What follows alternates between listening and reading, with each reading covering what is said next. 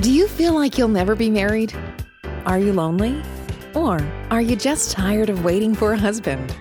Dr. Stephanie Ricks, inspirational speaker and author of Prayers of a Single Woman, will give you encouraging words, scriptures, and motivation to live your best life while waiting on the husband God has for you.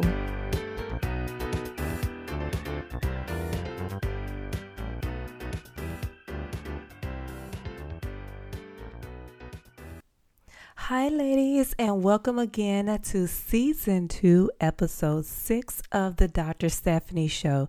This episode is titled, Devising a Plan to Strengthen Your Faith in Your Overall Life. During this singleness season, it is vital for you to devise a plan to live a God-fearing life. Now, this starts with understanding what you want out of life. No matter what you are pursuing, self-improvement is a critical part of your plan to have joy within your life. Oftentimes, our efforts fail because we don't have direction. So we end up giving up on God, but we have to remember that God told us to write the vision and make it plain.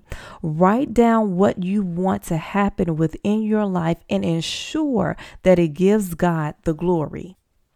The first step you should take is to evaluate your life. Analyze every aspect of your life, from your relationship with God, your friendships, your romantic relationships, your career, your social life, your private life, and etc. Determine if any improvements are needed. You can ask yourself questions like, are you happy with your job? Or why is it that you are always short of cash at the end of the month?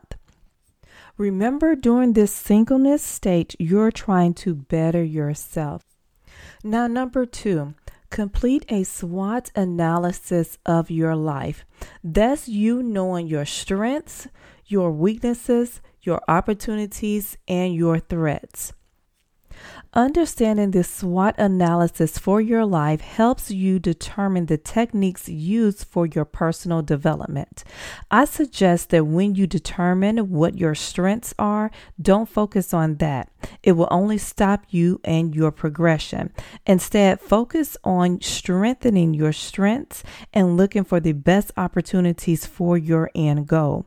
Also, recognize the threats and come up with a plan to overcome those threats. Now, step number 3. Step number 3 is a step that I've talked about throughout this whole entire season. Step number 3 is to create goals that focus on your spiritual life, your family life, your finances, your relationships, and your friendships. You want to increase your ability to acquire and retain information throughout your life, develop understanding, and cultivate your mindset to totally depend on God throughout your goals.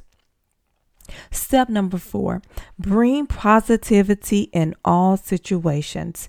Being positive increases job performances, creativity, the ability to weather stress and self-esteem. It can also be used to know how to talk to yourself when you face adversity. Being positive is definitely self-fulfilling. Now, step number 5, be present. Always take deep breaths. Stop thinking about the past or worrying about your future. We know that God told us in Matthew not to worry about tomorrow because He will take care of everything. Step number 6, liberate yourself by having clarity of your spiritual gifts. I talked about spiritual gifts in, I believe, episode 3 or 4. Don't compare yourself to others, and know that clarity involves throughout your life. I get clarity through fasting, through praying, and through meditation. Step number 7, be a mentor and teach people what you are doing during your singleness state. Be willing and be open to always serve and love others. And step number 8, celebrate and love yourself. Love yourself by treating your body with respect. Go to bed at a decent time, exercise, eat healthy, tell yourself positive affirmations in the morning. Just always be in tune with yourself. Now, all of these steps will strengthen your faith in God throughout your singleness season. If you follow these steps, you will certainly be on the right track of being happy and having a joyous single life. Thank you so much for listening today. For more information or to contact Dr. Stephanie, visit her on social media at the Dr. Stephanie.